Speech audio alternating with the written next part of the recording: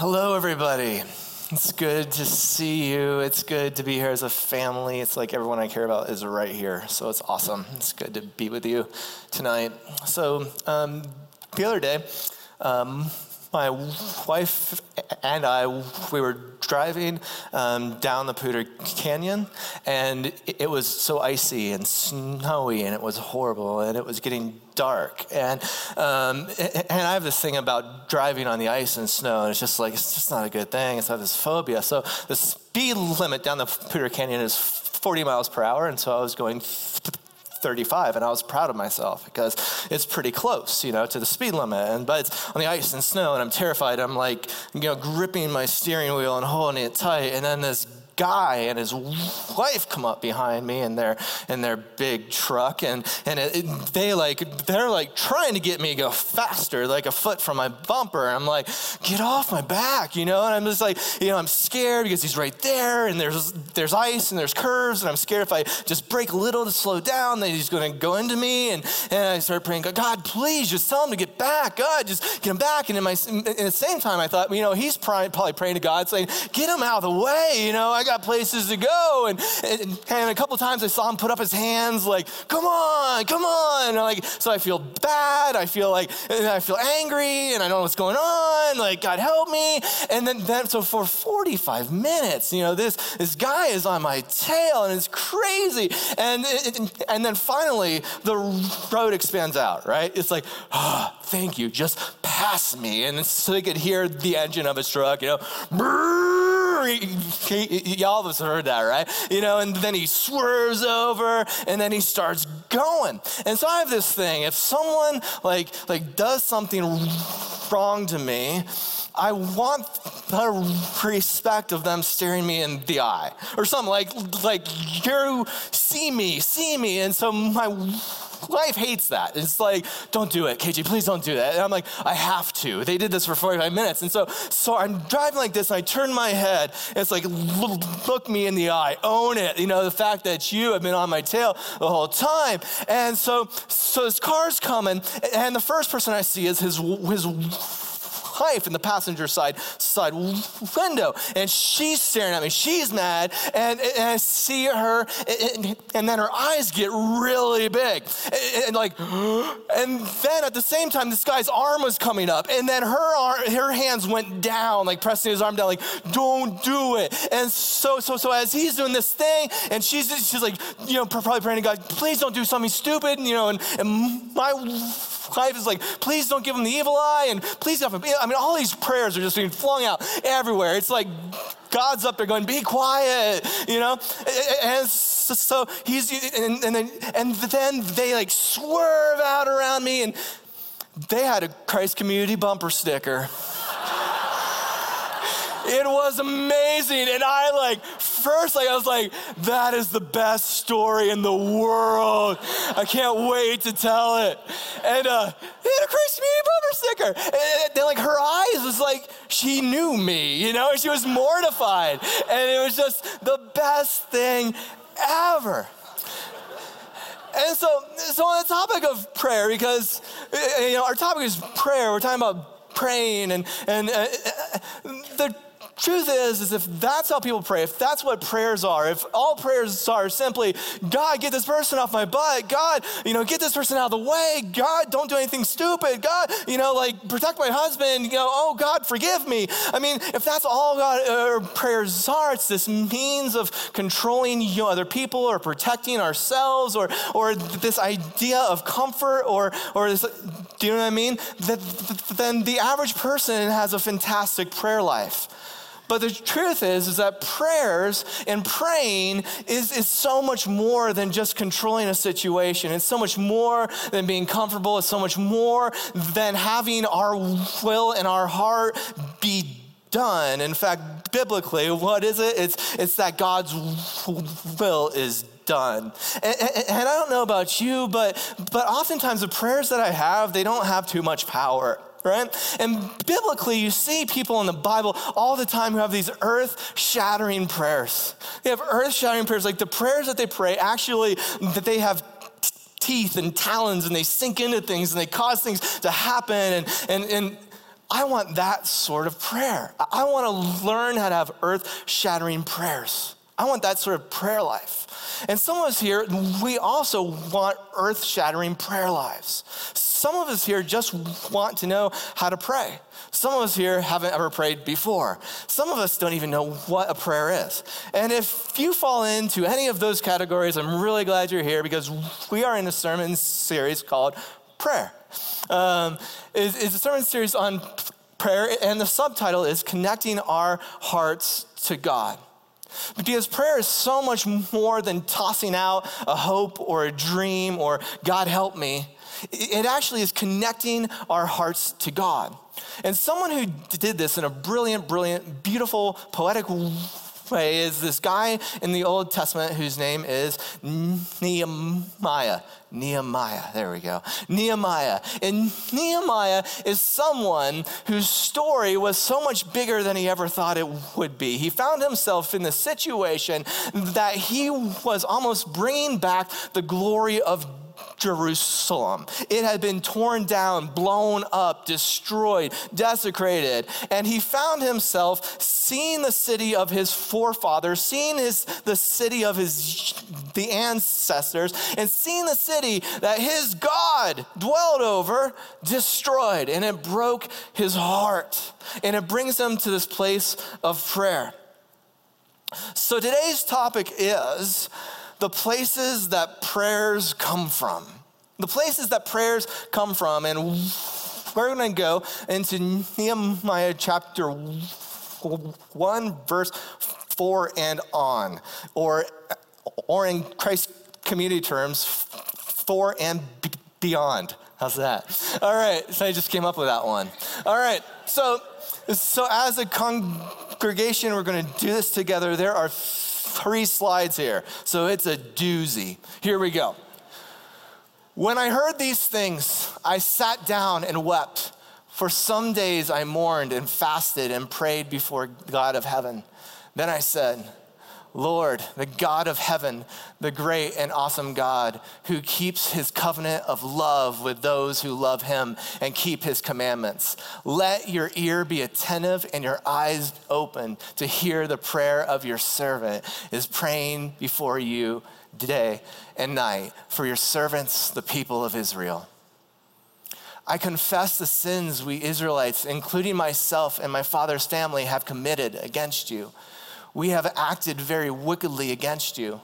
We have not yet obeyed the commands, decrees, and the laws you gave your servant Moses. Remember the instructions you gave your servant Moses, saying, if you are unfaithful, I will scatter you among the nations.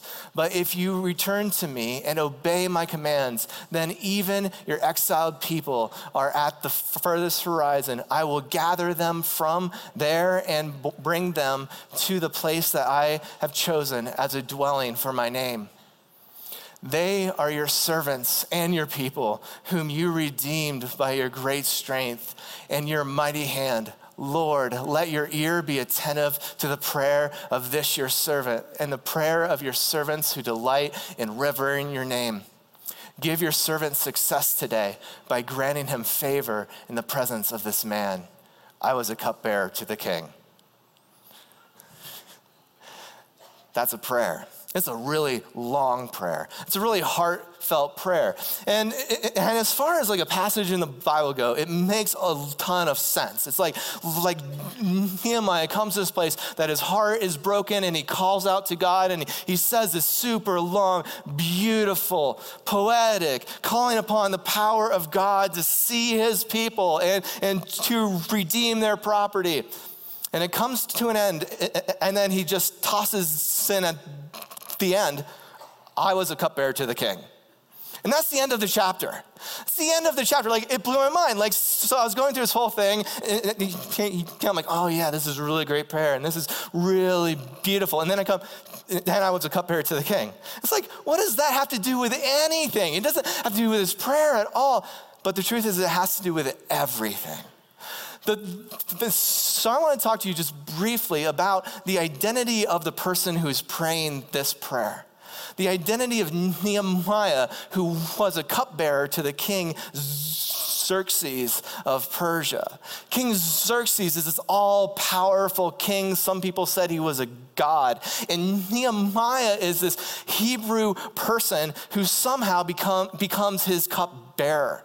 And what a cupbearer is, some of us will know very simply, that is someone who taste tests everything. He tastes the food, he taste tests the wine, he taste tests everything before giving it to the king, making sure it's suitable for the king to eat, making sure it's suitable for the king to drink, making sure it's not poisoned. Furthermore, cupbearers are very, very hard to come by.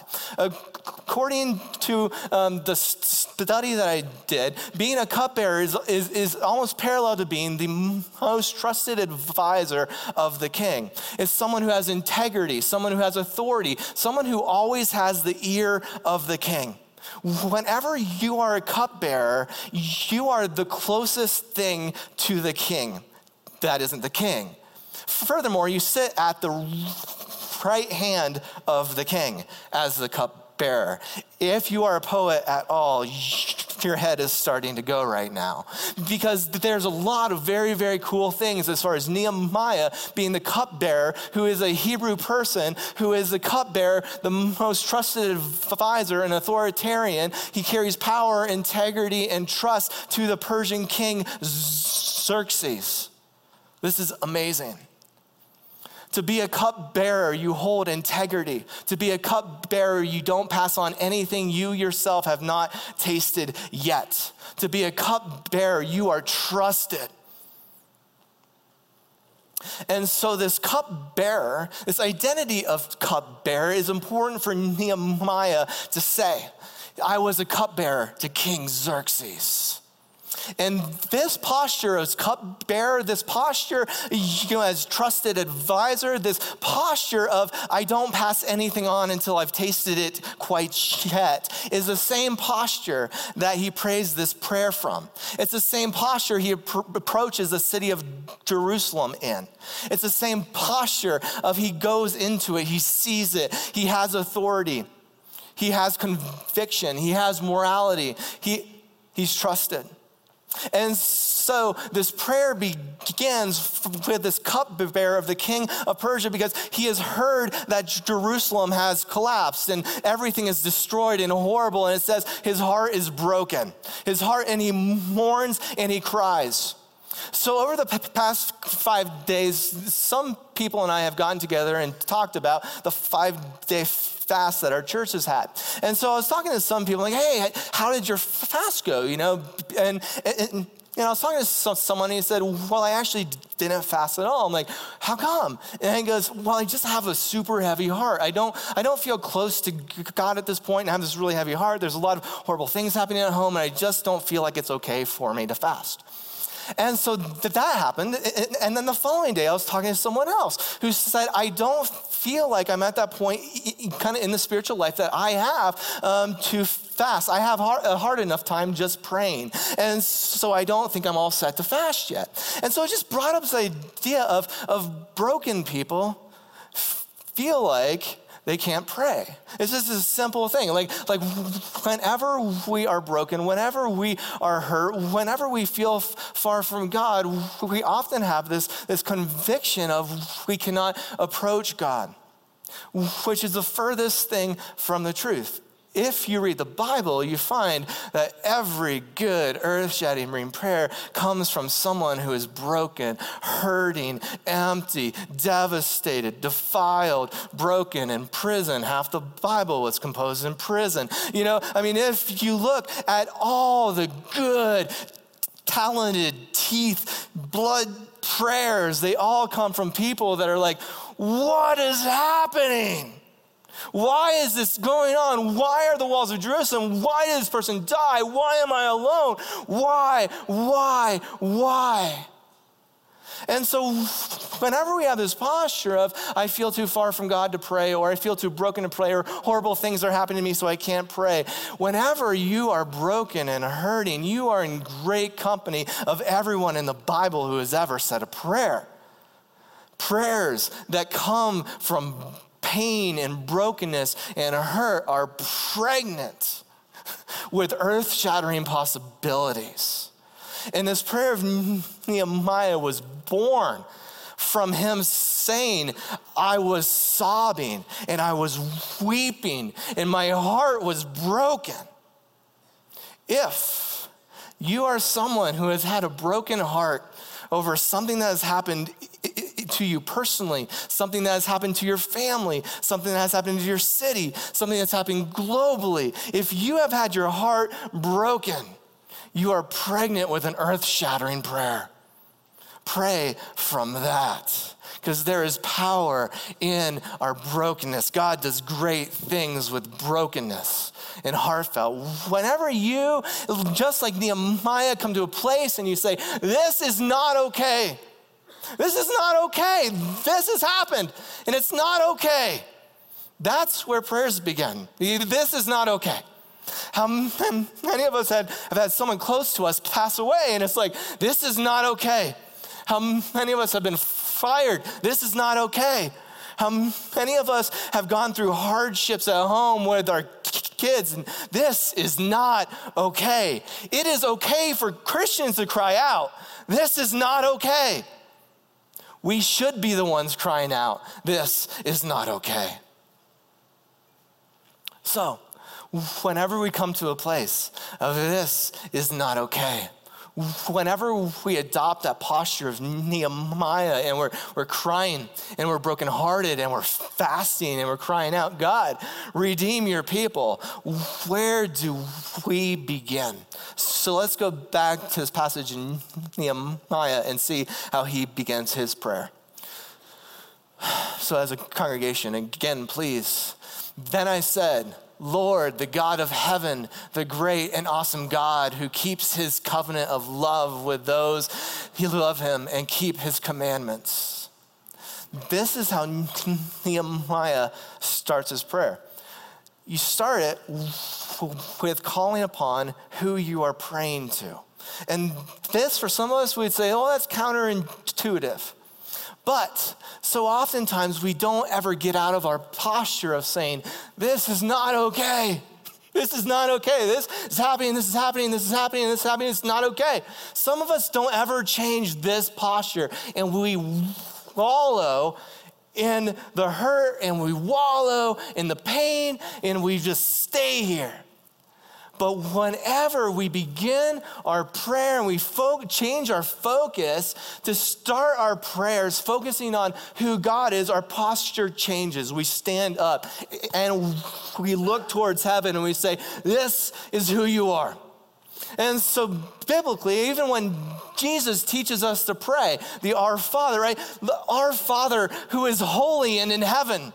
This is how you pray. We focus on God and he's like, God, you are great and you are awesome and you keep your promises and you will fight for us and you will be there for us who keep your commands. Remember us. We know it.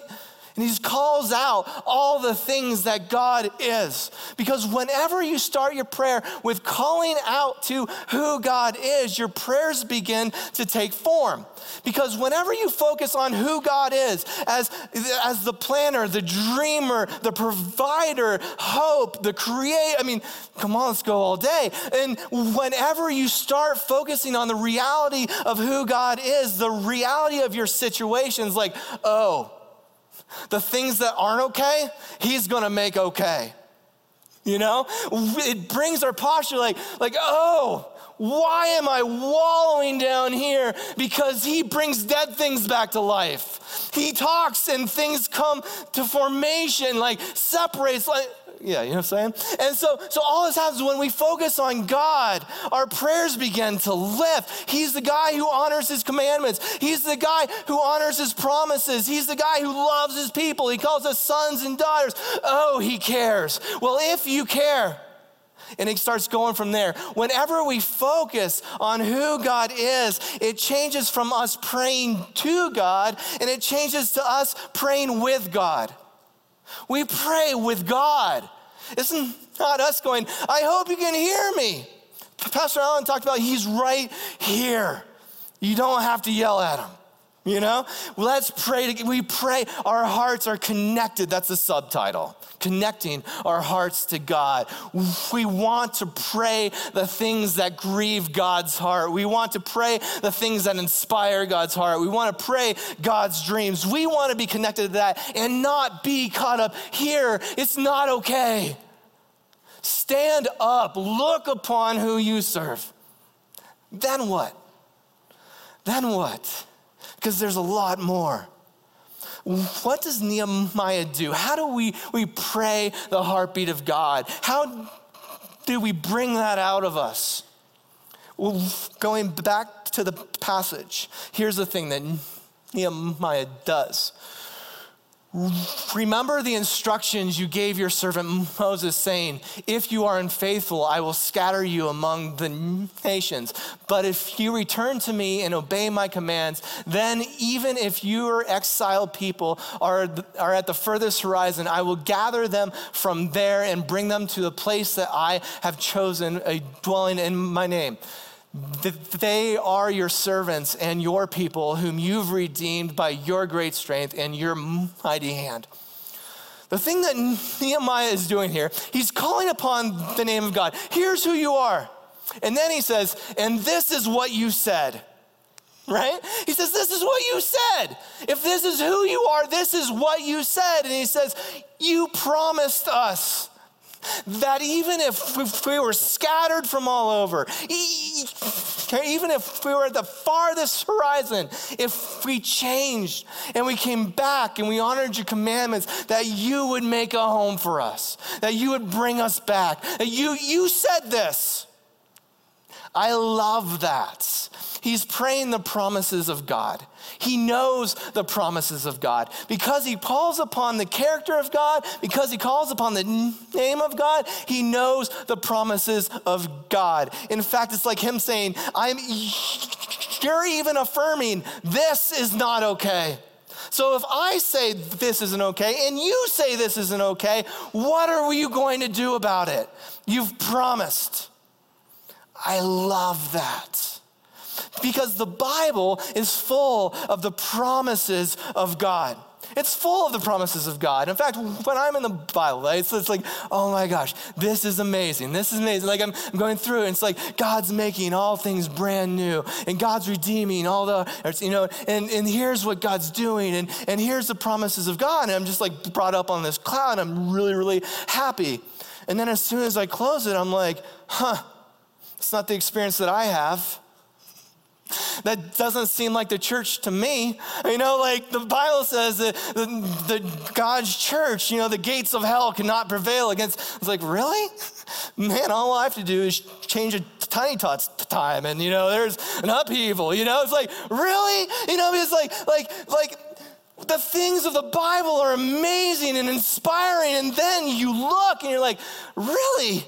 Because there's brokenness in my family, there's hurt in my family, and there's death happening, and this isn't okay, and this isn't okay, but God promises this. But I'm caught in between going, he says this, but this is my reality. And this is where prayers begin. This place of God promises, he speaks, and then our broken earth. Prayers are places of in-between that collide heaven into earth. They collide heaven into earth. That's what God does. That is the Lord's Prayer. Whenever you pray the promises of God, the thing you're doing is saying, thy kingdom come. Thy kingdom come. Crash that into this. Crash that into this. Make this that. It's what you're doing up there where you are holy and people obey you. Make that down here. All the things that you are doing, you are holy, our Father in heaven, glory be your name. Thy kingdom come here.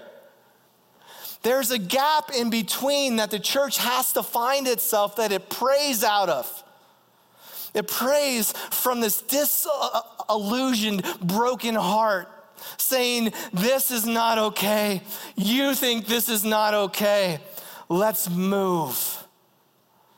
And that's what cupbearers to the kings do. They're entrusted advisory positions, and they inspire people with things that they themselves had tasted first. Their prayers come from places of brokenness and hurt that call out, "Thy kingdom come, thy kingdom come." And this is the thing. The cupbearer always serves at the king's table.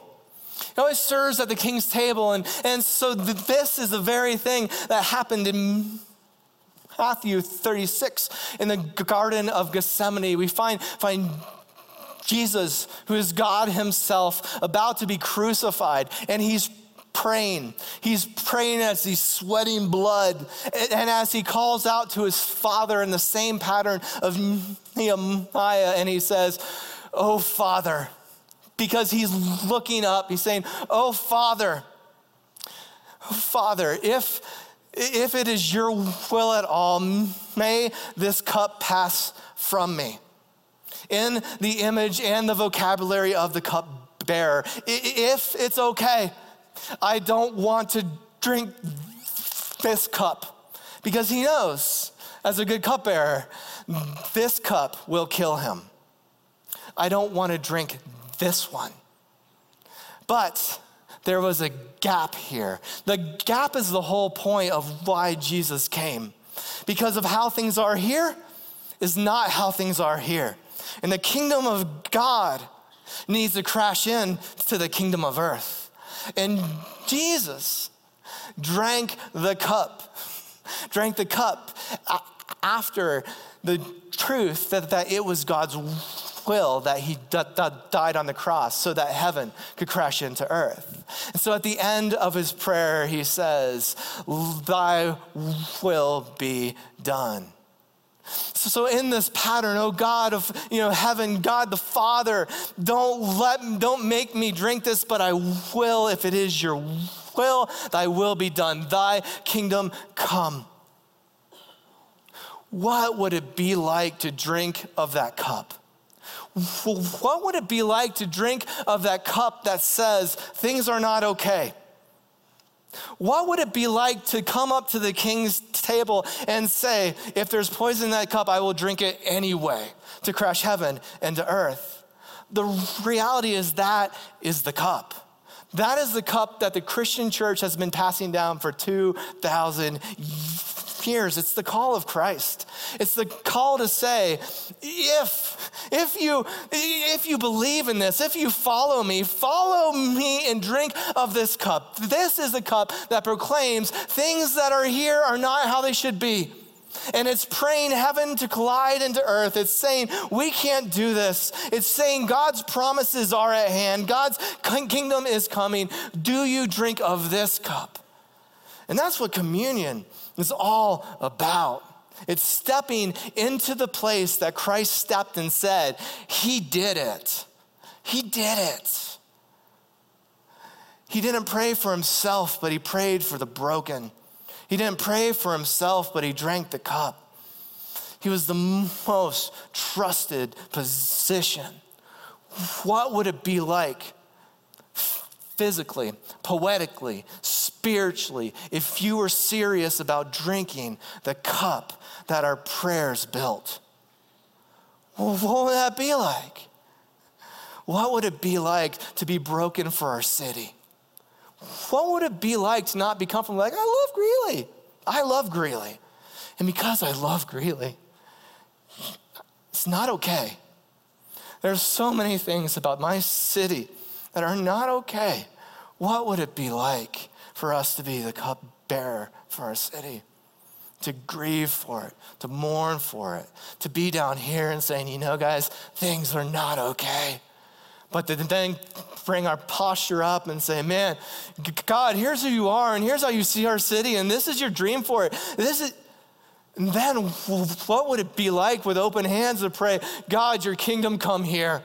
Your kingdom come here. What would it be like if the church did that? I think we as Christ Community Church are going to find out, and you don't have an option, because this is what our church does. So I want to invite you into a time of corporate prayer. Corporate prayer is a way of us praying together as a church family for our city, for our families and the things that are going on. And how we're going to do it today, it'll be more of a call and response type of prayer. So I will say a sentence, and then at the end of the sentence, then I'll say, and Christ Community says. And I will say these sentences in groups of 3. The first time that we all pray together, our posture is going to be sitting down, kind of in the posture of, this is not okay. Okay, so all of you are already here. Great, right? And we're going to be in this posture. And then I'm going to say something, and then I'll say, Christ Community says. And then as a congregation, and please believe it, pray from your heart. You will all together, you'll say, this is not okay, right? And then the second group, the second group of prayers, we're all going to stand up together. And then I will read sentences, and then I'll say, Christ Community says. And then as a congregation, you all will say, God, show us your promises. Then we will change our posture to have our open hands. Right? We'll have our open hands, and I will go through the sentences again, and as a congregation, we will say, your kingdom come. Sound good? Are there any questions here? All right, we're good. All right, so let's do it. I'm going to open us up in prayer, and then we will go from here. Please be in a posture of, this is not okay. Oh God, thank you for hearing the prayers of our church. You are a God who has your ear turned towards us. You are a God who has a heart for his people. You are a God who feels our pain. You are a God who sees us because you are here. Oh God, hear our prayer. God, there are tons of children in our city who are in families in home situations that put them in serious risk of being neglected and malnourished, very undereducated, very under-resourced, and they're not fully equipped to develop into who you are calling them to be. God, children in our city are hurting, and Christ Community says, this is not okay. There are many in our community who have fallen into the destructive power of addiction and past hurt and drugs and anxiety and depression, and people are dying. And Christ Community says, this is not okay. God, many of our brothers and sisters are caught in cycles of poverty and are not able to get out. Christ Community says, this is not okay. God, there are people who have come from the 4 corners of the earth, from Syria, from Africa, from Asia, all to Greeley, and they are often forgotten about. They are our forgotten people. And Christ Community says, this is not okay. God, the gang culture in our city is growing and is powerful, and it entraps our kids and our young adults, and they feel like there is no hope for them and there isn't any getting out. And Christ Community says, this is not okay.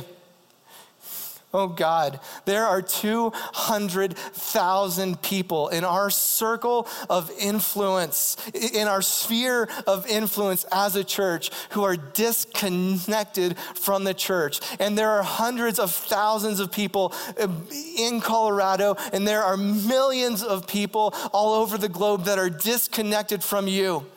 And Christ Community Church says, this is not okay. God, hear our prayer, hear our cry, hear our heart. These things are not okay. All right, Christ Community, please stand up and change your posture. change your posture into a posture of standing up and gazing upon the face of God as we go through this again. Oh God, you are a God who cares for the children of our city. You care for the families of our city. And you agree that how things are is not okay. God, you are the God of hope, and we pray that you bring your hope to the broken children, the broken families. Bring your kingdom. And Christ Community says, show us your promises. Many in our community have fallen to the destructive powers of addiction, past hurt and pain. And God, you are the antithesis of that. You are the God of hope. You are the God of beauty. You are the God of freedom. God, you promise freedom. And Christ Community says, show us your promises. Many of our brothers and sisters are caught into the cycle of poverty and can't get out. God, you are the God of anti-poverty. You are the God of abundance. You are the God of health. God, you are the God wherever you are, things spring up, and the dryness of the earth brings forth water and beauty. God, bring your water and beauty and provision and freedom here into our city. And Christ Community says, show us your promises. God, people are coming from the four corners of the earth here, and we have forgotten them. Forgive us. You are a God who knows the name and the hair count and the story of every single person. You forget no one. God, teach us how to care for those who are coming to us, and that your church is filled with people from the four corners of the earth. God, you talk about how in the end that the great banqueting table is filled with every tribe, country, and nation. God, Christ Community says, show us your promises. The gang culture has ensnared and entrapped our kids and our young adults, and they feel trapped and they feel like they cannot get out and that they have no hope. You are the God who bears hope with every step, and you care for those who are imprisoned, those who are trapped. You are the way out. Christ Community says, show us your promises. 2,000 people in our sphere of influence, 2,000 people are disconnected from you. And we have a direct obligation to these 2,000 people. Tens of thousands of people, tens of thousands, hundreds of thousands of people more everywhere have no idea of who you are and are disconnected from you. God, you came for the 2,000 people. God, you came for the 10,000, the 100,000, and the millions. Your story is earth-shattering. Your story comes from a place of heartbreak, and you bear promise to redeem people. Christ Community says, show us your promises. And as a church, put your hands out in a posture of prayer as we ask God to bring his kingdom. God, our homes are broken. Bring your kingdom to our children and our families. Christ Community says, thy kingdom come. God, our community has fallen under the power of addiction, past hurts and pain. In your kingdom, there is no addiction, there is no past hurts, and there is no pain. Christ Community says, thy kingdom come. Thy kingdom come. God, many of our brothers and our sisters are caught in cycles of poverty. Poverty does not exist in your kingdom. Christ Community says, thy kingdom come. The people have come from the four corners of the earth trying to find a home here. They have been forgotten. Your kingdom is home for everybody. Christ Community says, thy kingdom come. The gang culture has ensnared kids and entrapped our young adults, and they feel like there is no hope and cannot get out. Gangs do not exist inside the kingdom of God. Christ Community says, thy kingdom come. 2,000 people are in our sphere of influence that are disconnected from the church, and tens of thousands more are disconnected from God. Your kingdom is the ultimate connection to you. Christ Community says, thy kingdom come. God, we pray for your kingdom to come. We want to pray earth-shattering prayers to you. We want to drink of the cup. God, in this space and in this time, show us your heart. Connect our hearts to you. Teach us to pray as you pray. You are the God who does things. You are the God who is active. Do stuff now.